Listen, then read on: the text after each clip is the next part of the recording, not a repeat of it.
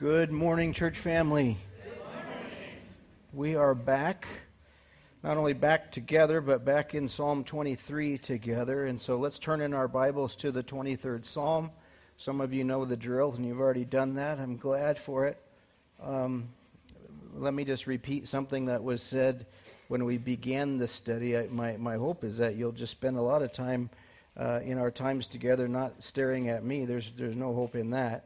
But stare at your Bibles, okay, as we look at this very precious and familiar song.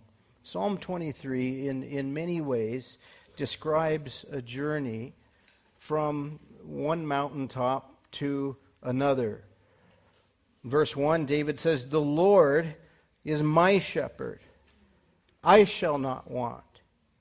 And what a mountaintop this is. For a person to be able to say, God Himself knows me personally. I know God personally and intimately.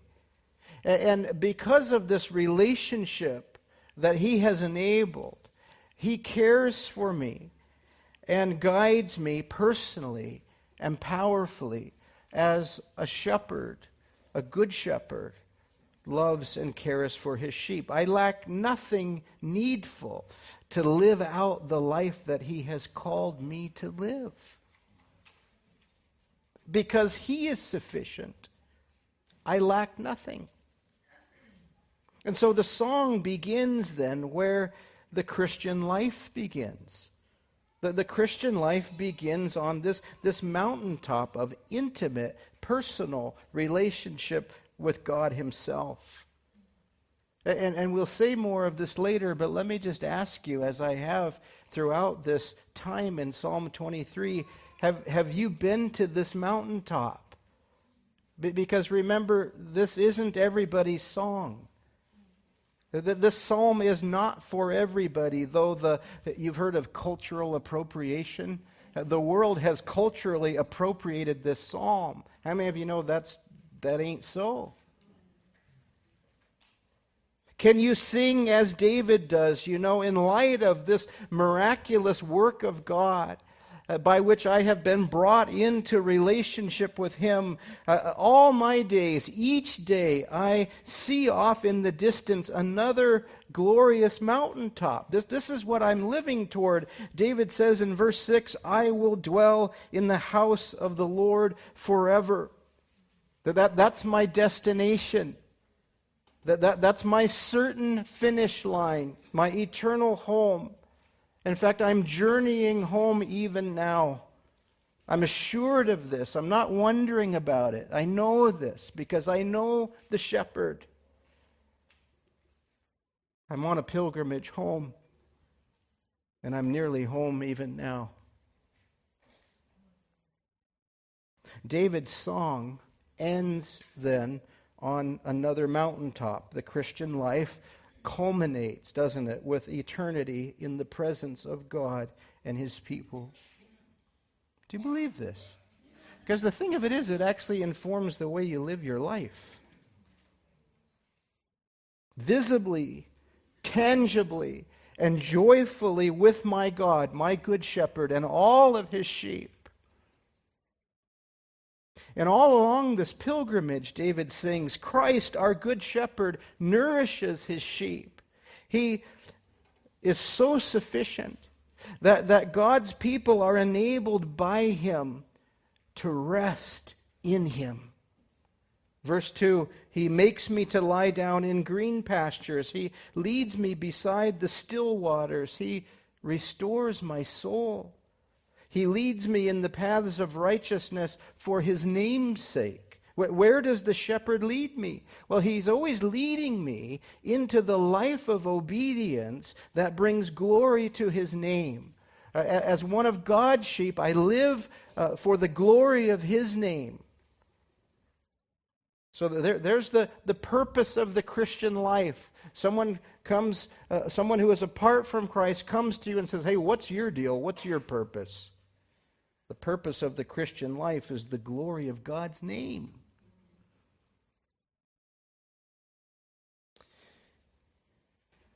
And the elephant in the room, sitting right next to these two mountaintops, these two lofty truths, wonderful truths, is this: the Christian life is not lived out only on the mountaintops, is it?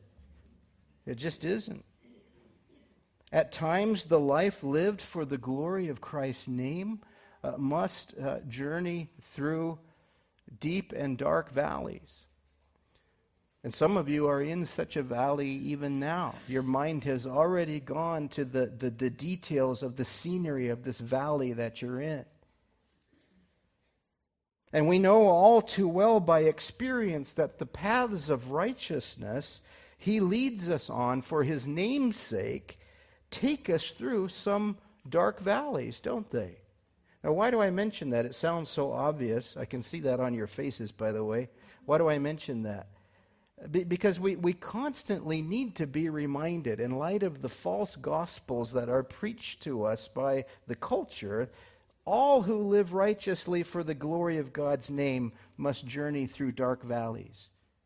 That there's not an exception to this. And so we don't want to believe the lie that if you live for God, if you just have enough faith, your life will always kind of go the way you want it to go. Do you realize that that is actually a popular false, that's basically the prosperity gospel. If you just have enough faith, if you just live more the right way, then your life is going to go the way. That's a lie. That's a lie. It's from the father of lies. It's from the ultimate crummy shepherd. And it is the opposite of the life that our good shepherd calls us to. And we don't want to believe the lie that troubles, even severe tribulations in our lives, always are caused by something wrong in our relationship with God. That is another heresy that inflicts the people of God when they listen to it. Is that true sometimes? We fall in ditches we've dug for ourselves? Yeah. But that's not always the case, is it? So David sings in verse 4, "Yea, though I walk through the valley of the shadow of death, I will fear no evil, for you are with me. Your rod and your staff, they comfort me." That phrase, shadow of death, is one Hebrew word, and it appears 20 times in the Old Testament. And I don't share that just to be tedious, but to give us a sense that whatever this shadow of death is, it is not a rare occurrence among God's people. And it refers in the broadest sense, first of all, to the crisis that comes to a person that faces physical death. And already some of the air came out of the room because we live in a world that doesn't want to talk about death. We busy ourselves trying to deny the fact that there is a 100% death rate among people. I mean, just do the math, right? It's not complicated. Men and women created to live, not to die, nonetheless journey through this gateway, physical death. And listen, it's perfectly normal not to be enthused or delighted about this gateway. So the person who says, well, that's no big deal to me, I'm not buying it. What do I mean by that? It's not death so much, it's the dying part that concerns us. I'm not saying this to be funny. It actually isn't. There's nothing funny about this. What's funny is that we deny talking about this stuff in light of the math I mentioned earlier. Death's gateway is a mystery to us before we go through it. God says to Job, "Hey Job, have the gates of death been revealed to you? Have you seen the doors of the shadow of death?" No, of course not. That's completely unknown to us by experience. But how many of you know it is not unknown to our good shepherd? More on that later. What is unknown unexperienced by us is often frightening, even dreadful, simply from a sheer human standpoint. But there's more to this phrase, shadow of death. It refers more specifically to all that befalls God's people living in a world that is under the curse of sin. Sin casts a pretty dark and wide shadow over humanity. Have you noticed this? And the root word that gives us this Hebrew word that's translated shadow of death has a tone to it. Words are kind of like paint in that way. There's a tone to it. It means to press, to darken, even to turn black. The tone is one of gloom. And so David sings of being led through a gloomy place. And this shadow of death is often an emotionally gloomy place. How far does sin's curse cast its shadow? Well, think of it this way. All the miseries God's people don't want to experience in this life and will never again experience when our journey home has ended. All of that stuff. And I just came up, you know how this works. I came up with the easy stuff. You guys come up with the more difficult stuff. Sickness comes to mind, reminding us that we're not going to forever be in this state. Persecution. Some of you, I am praying fervently for, because you are in a spot where you're being told, sign this thing or agree to that other thing, or you don't work here anymore. And do you care if this is practical for a minute? And your conscience is troubled by this because you're one of God's kids. Your conscience should be troubled by that. But it's kind of a gloomy business, isn't it? Wondering whether you're going to have an income. Someone was telling me, a dear sister was telling me just last week, old age sometimes can be a gloomy business, and you decide what old age is. For me, it changes every year what I consider old age. So if you want to roll, if that's how you deal with it, that's join me. Loneliness, pain.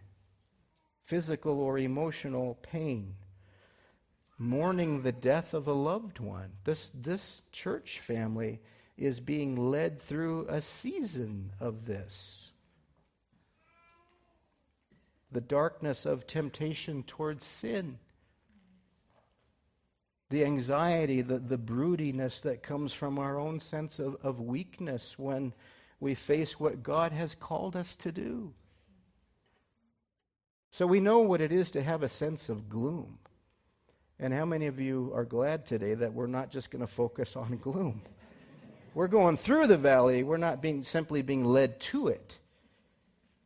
But we know what it is to live in the valley of death's shadow. We're not always on the mountaintops, though we want to stay there, don't we? In fact, people naming Jesus do all sorts of weird stuff in the name of pretending they're always on the mountaintop. That's a different sermon.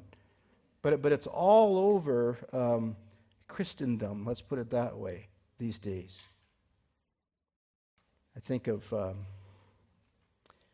in the Gospels, the account of the Jesus transfiguration. Do you remember reading of this? And Jesus takes his A-team up on the mountain. You got, Peter, James, and John, and they're with him. And Jesus is just radiating, and it isn't that glory is shining on him. Glory is shining from him because he's God. Jesus is God. And the apostles, the disciples see Moses is there and Elijah is there. And Peter speaks up, bless his heart, and says, we should stay here. And we should build some stuff. Just to kind of commemorate all of this. And what does Jesus say? Just loose paraphrase, but he says, we're going back down there. There's a guy possessed with a demon down there. And people are dying down there. If people are lost in sin down there, you're not staying on this mountaintop. Some of you read this past week 1 Samuel 17. Did anybody do that as was suggested? A couple of you. You have two friends in the early service. I hope you get to meet them one day. But if you read that, you read of a valley of gloom in David's life. Here is David standing in the valley of Elah, where the Philistines and their champion Goliath are taunting the people of God. And the whole army of Israel, even King Saul, they're all dismayed. The scripture says they're greatly afraid of this terrifying enemy. They're about to get jacked up, and they know it. And by God's good providence, little David is sent to make sure his older brothers have some food. And he sees all of this going on. And by faith, he saw that this threat from Goliath was no match for the living God. You see, what God's people had forgotten is not that Goliath is there, God is there. The good shepherd of his people, David's fear of God was greater than his fear of Goliath. And there's a bit of that here in verse 4 of Psalm 23. David, who is now Israel's shepherd king, sings for his fellow sheep that it is not only possible, but listen, appropriate to journey through life's gloom without being a gloomy person. This is the part where some of you start taking notes. Let me repeat this. It is not only possible, but appropriate to journey through life's gloom without being a gloomy person. As fish swim in salt water without getting all salty themselves, so the believer who follows the Good Shepherd journeys through these valleys of gloom without being penetrated by, overcome by, defined by that gloom. So I ask you again, is David singing your song? Notice in verse 4, and I trust you know how this is going to go. We're not going to get past verse 4, so just settle in. But notice the word I.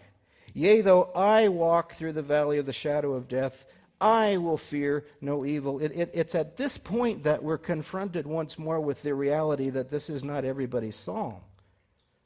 What David sings in truth about himself is not automatically true of all people.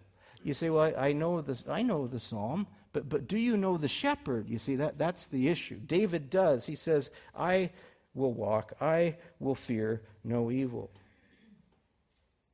Just as God, by his word, spoke light into darkness at creation, so God has sent light to pierce the darkness of all of this gloom for his people living under sin's curse.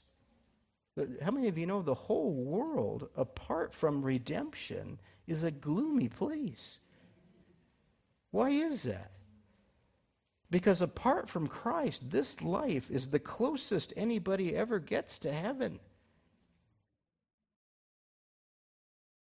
What has God done? The people who walked in darkness, says Isaiah, have seen a great light. Those who dwelt in the land of the shadow of death, upon them a light has shined. What a wonder is that prophecy. God, by the living word, the Lord Jesus Christ, promised and has now fulfilled that promise to bring light and enduring hope to a people living in gloom. Jesus, the Good Shepherd, has come, says Luke 1, to give light to those who sit in darkness and the shadow of death, to guide our feet into the way of peace. See, Psalm 23 is all to do with one who is at peace with God through the work of this good shepherd, through the work of Christ. We just sang about that, didn't we? O come, thou dayspring, come and cheer our spirits by thine advent here. Disperse the gloomy clouds of night, and death's dark shadows put to flight. Our Jesus has done this. Our good shepherd has served us in this way. The good shepherd has come, and the good shepherd who gives his life for the sheep has done so at Calvary, that bloody cross, and he has defeated sin, and he's defeated sin's death, and he gives a share of this victory to all who are his. He has done this for his people. And through his resurrection from the dead, sin and its curse are conquered by the good shepherd for his people. That's why we who are members of God's flock are always looking to that next mountaintop. I will dwell in the house of the Lord forever. That's where I'm going. Why? Because of what he has done for me. I belong to him. And Christ declares all who believe in him, who follow him as sheep follow their shepherd, to be fellow conquerors, to be joint heirs with him. So on the gloomiest day, listen, you have gloomy days? Of course you do. On the gloomiest day, I am a cherished heaven-bound sheep in God's flock.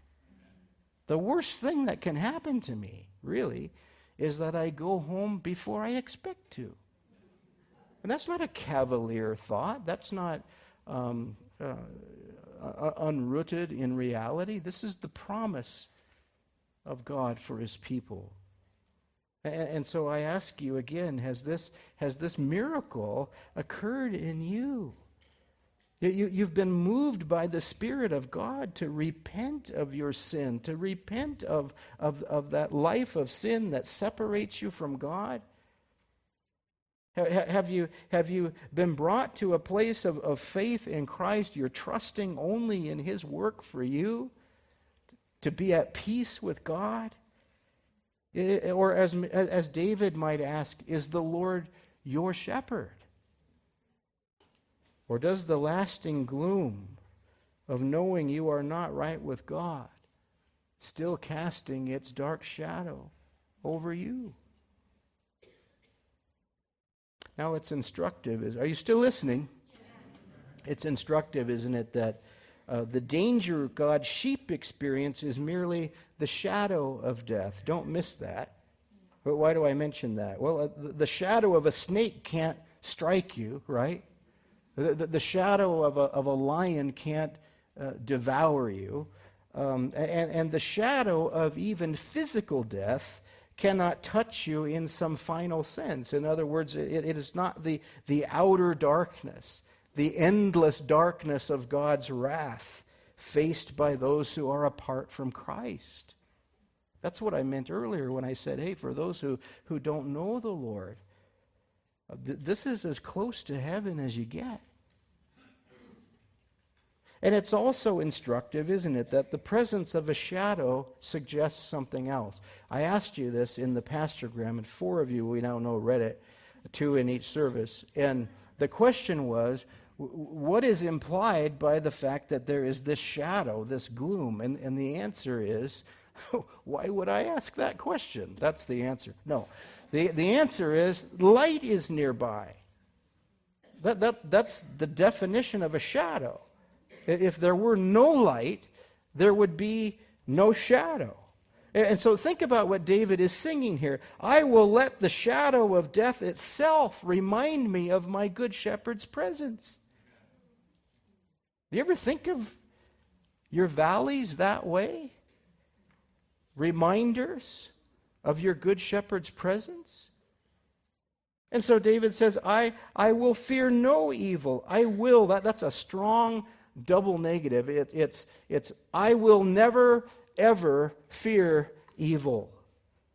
And you say, well, wait a minute now, because it seems to me David did kill Goliath, that's true. But didn't David also run for his life from Saul? Seems like I read that someplace. Isn't this the King David who ran from the thugs who had aligned themselves with his bratty son Absalom? Isn't David the one who feigned lunacy because he was so afraid of the king of Gath? And you realize perhaps that David in his humanity was not always the best example of his own songs. Just the way you and I are not always the best examples of the songs we sing together on these Lord's days. But here's the thing. David, this is the word of God before it's the word of David. Amen? And so there's not duplicity in what David is saying here. This is not a statement of hypocrisy. When he says, I will fear no evil, he is not saying that the sheep never experience fear. How many of you know that is also a lie? And doesn't it just give you relief to know that to be afraid is to be normal? Right? Despite all the other ways you're abnormal, that's not one of them, right? There's been a lot of that in Psalm 23 because it deals with life as it actually is. Well, what does he mean? Well, he's talking about what faith does with these feelings of fear. So the issue is not, are you afraid? It's, what do you do with it? Another of David's greatest hits, Psalm 56, says this, whenever I am afraid, I will trust in you. So it's not if I am afraid, it's when. It's going to happen.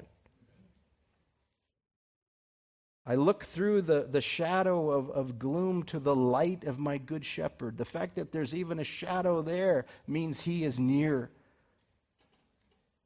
And he's near for me and in strength.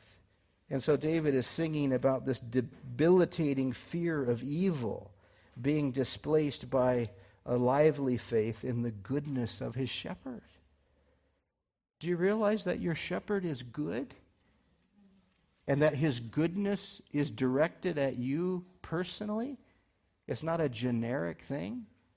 That his goodness is being directed to you in the middle of this valley that you're in? In fact, later David will say, surely goodness and mercy follow me. Literally, they chase after him. He can't get away, should he want to. He can't get away from the goodness and mercy of God. And so David is saying, never does my good shepherd lead me onto paths intending for me to be destroyed, intending for me to be harmed. He doesn't lead me on these paths of righteousness, but they're sort of sloppily made, carelessly made. Every valley he takes me through is purposeful. He's leading me in a direction for my good by his measure. I will never, ever fear that God has somehow changed his mind with respect to me as one of his sheep and now purposes to harm me. Don't believe that about God. The enemy of souls, however, does desire to harm in the valleys, doesn't he? Joseph said that very thing to his brothers. The tail end of Genesis, there's a summary of this, but remember, Joseph speaks to his brothers about the wretched experience that he had, thanks to them, basically. And you see his brother's betrayal and his brother's cruelty was evil. God was not the author of that evil. The false accusation of Potiphar's wife against Joseph was evil. God was not the author of that evil. The forgetfulness of Joseph's cellmate, Pharaoh's butler, what a gem he was, right? Was evil. God was not the author of that evil. And yet Joseph says that long, dark valley in my life was used of God to bring about the rescue of his people Israel. As for you, Joseph said to his brothers, you meant evil against me, but God meant it for good in order to bring it about as it is this day, to save many people alive. Now, therefore, do not be afraid. It's what God does in the valley that we're meant to keep our eyes fixated on. I wonder if there might be American Christians who would be helped by this reminder to the extent the church in America is in a valley. I think if you looked at the church in America through the lens of church history, most of us would just stop talking about persecution and such. What we have enjoyed in this country is an abnormality in church history, a blessed abnormality. But wouldn't it be a wonderful thing to be reminded that God is at work in this valley? And the work that God is doing is good. Is good. Why does any shepherd lead his sheep through the valley? Did you pick up on that in Ezekiel 34 when Pastor Sean was reading that earlier? Well, the green pastures are on the mountaintops, aren't they? The still waters are on the mountaintops. And so we're not staying in the gloomy place, we're going through it. And the gloomy place is not the destination. It's the scenery that you're going through at present to get to that next mountaintop with your Lord, your shepherd. You get to the high summer pastures, in other words, by journeying through the dry and dangerous valleys. And that's how it is for God's people. If we're going to get to higher ground with God, we must journey through these valleys. And yet, how many Christians speak of desiring the higher plane, the higher spiritual life? But we don't want to live in the lowlands of this life. We want that intimate walk with God, and maybe we even envy those who seem to experience this deeper walk with the Lord. But we forget that comes from following him through some valleys, doesn't it? There's not a shortcut. I was talking to some dear people after the first service. Do you know there's an early service at 8:30? I was talking to a couple of people who went to that service, and she was sharing with me how the Lord had just convinced her through her own study of Psalm 23 that there are times when we want to rush through the valley. So it isn't just that the shepherd leads us through them, but he sets the pace. And I pray that encourages you, those of you who are in a valley and you've been in one for a very long time. There's not a shortcut. There's not a fast forward button, because your good shepherd loves you. And he loves you too much to hit fast forward, to give you a shortcut. Philip Keller, the shepherd turned pastor, put it this way. He said, just as water can only flow in a ditch or channel or valley, so in the Christian's career, the life of God can only flow in blessing through the valleys. Valleys that have been carved and cut into our own lives by excruciating experiences. Wow. Wow. And at this point, and really this is the beginning of the sermon, okay? Because it's at this point that we have to be reminded that we're getting a sheep's eye view of the shepherd. And so what is required, if you will, of the sheep who live with this orientation toward the good shepherd? Well, notice in verse 4, there is a certain mindset. David says, yea, though I walk through the valley of the shadow of death, and that is not the, yea, I'm so glad I'm suffering. All right? I mean, if that's you in an attempt to kind of sound super spiritual, mostly you just sound weird. All right? That's not the normal human experience to suffering. I'm so glad I'm suffering. Okay? The Christian Standard Bible just nails it here. Even when I walk through the valley. In other words, it's going to happen. It's not a possibility. It's a certainty.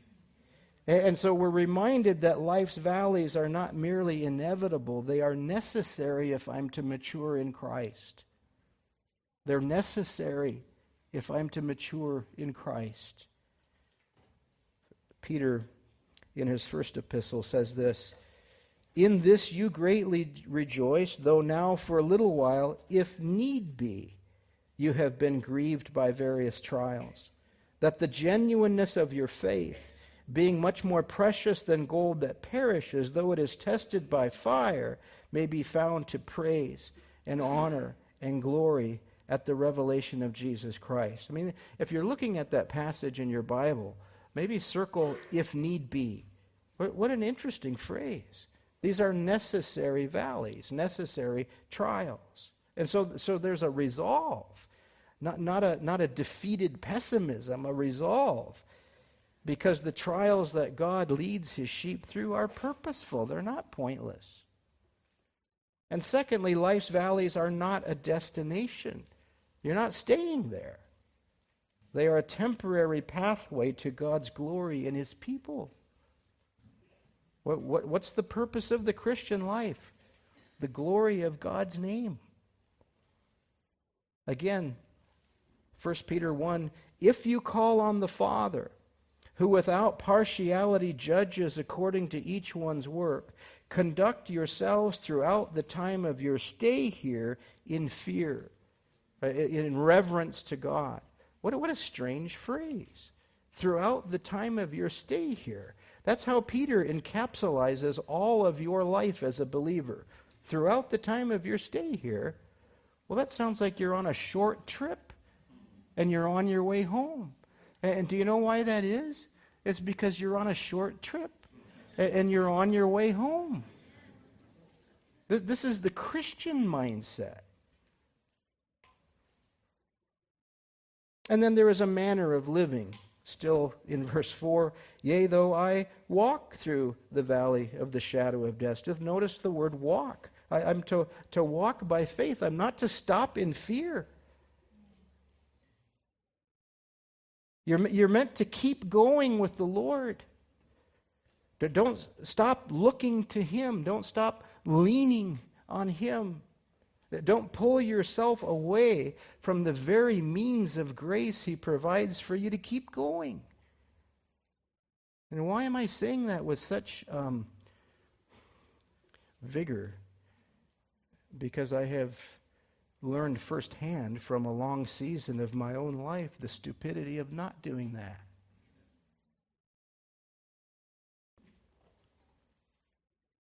This is a walk. And so I'm meant to take the next step of obedience to God. And how often we just want to see the whole route in front of us, don't we? If only I knew for sure where this was going to end up, then I'd know what to do. And God says to us, what? No, by faith I want you to do the next thing I show you to do. And then do the next thing after that. Secondly, I'm to walk in his ways. I'm not to run off the paths of righteousness. How many of you know that when sheep are frightened, they run? And when God's sheep are frightened, sometimes they are quick to run off the paths of righteousness. In a group of people this size, surely that's relevant to some of you in this very room. You're in a valley, and you're tempted to take the quick way out. You're tempted to take the less painful way out. The route that other people will affirm, by the way. But they're going to take you off of the paths of righteousness. And your own conscience tells you that. That's a gift from God.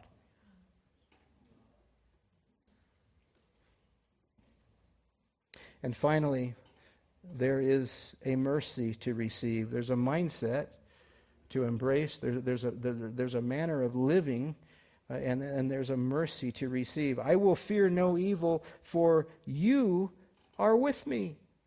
Your rod and your staff, they comfort me. What a wonderful change occurs here in this song. All along, David has been singing about God. Did you notice that? Now all of a sudden he's singing to God. How many of you know there's a huge difference between talking about God and talking to God? And I wonder if that might be instructive to some of us in all of its simplicity who think that we're going to reach the mountaintop by studying mountaintops. Do you see how silly that would be? No, the sheep have to keep moving. And they have to keep following the Good Shepherd. David sings now to God, "You are with me." This is intensely personal. This is intensely intimate, if you will. It's just between the shepherd and the sheep now, the individual. And the rest of the flock is here, and their presence is an encouragement, and their example is very helpful. But what I have noticed, and what you have noticed as well, is nobody else can obey God for you. Nobody else can live by faith in God for you, by proxy. This is ultimately between you and me and our shepherd. And what David thrills in is that the darker the valley is, the closer the shepherd's touch. There is no such thing as a valley where he is not present, and present in strength. Does not the Scripture say then, draw near to God and he'll draw near to you? And he is present by his Spirit with power to protect and to guide and to comfort. It shouldn't surprise any of us that we can testify to having some of the most difficult experiences in our lives as believers and also say, you know what? There's just no way I would be as close to the Lord now had I not gone through those. And you're not bragging in yourself, you're boasting in your Lord. That's how faithful he is. For you are with me. Your rod and your staff, they comfort me. Let's just end with this and not get too awfully hung up on whether there are two devices in the shepherd's hands or one.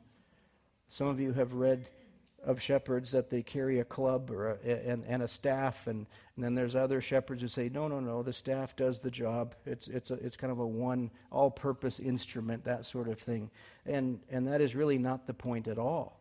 The point is, what does the shepherd do? What does he provide? Well, the shepherd's staff, as you know, has a crook in it that's really good at grabbing the little sheep when they stray away. Or when they simply get stuck someplace. And our good shepherd, didn't he say, no one will snatch you out of my hands? And doesn't he say, again in 1 Peter 1, that, hey, my sheep are kept by the power of God for salvation? In other words, you can't even wiggle out of his hands, and you don't want to. And the staff also is used to lift the wool of the sheep. Now, why would a shepherd do that? Because there's ticks and fleas and all kinds of disgusting things under there that you can't see, sores that the sheep is maybe not even aware of, and the shepherd has to use the staff in such a way to reveal that. How many of you know that there sometimes are valleys that God uses to expose what we otherwise would not have been aware of? And so we cry out to him, trusting that he is doing this good work. The shepherd's rod, as you know, defends the sheep from predators. How many of you know that no experience comes to you outside the sovereignty of your God? You say, well, how does that work? I don't have a clue how that works. That's God's business. But there's simply nothing that we experience in this life that somehow occurs outside his sovereign love for his people. And the shepherd's rod is used to correct his sheep for their own good. And so we're meant to cry out to him when we're feeling the pain of discipline, it's like the shadow. It's a reminder that the shepherd is near, that his light is near. So whether the good shepherd's aim in the valley is to protect or to correct or to inspect, his work for me is good. Well, let's end this thing, shall we? We don't get to decide whether we go through valleys. Don't live your life thinking that somehow you're the exception. If you're very young if you still think that. And like I said last week, buckle up, right?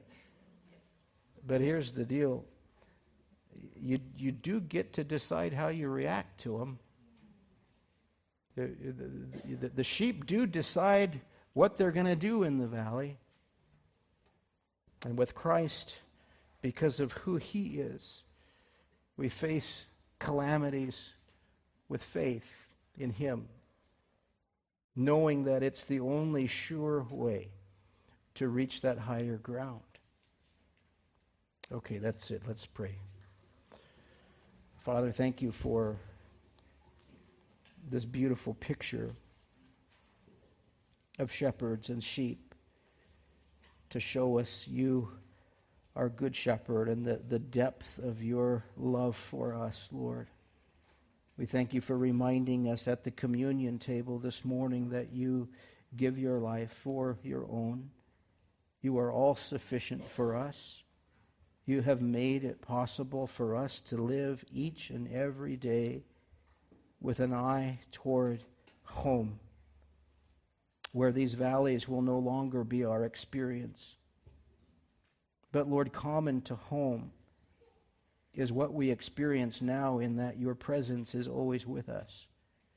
And so, Lord, I pray that we, your sheep, would learn more and more to follow close, to trust in you. Lord, as we live in a world of gloom, let it be the testimony of your people that we are not gloomy. In fact, we know where hope is found, because it's found in you. We pray this, Jesus, for your name's sake. Amen.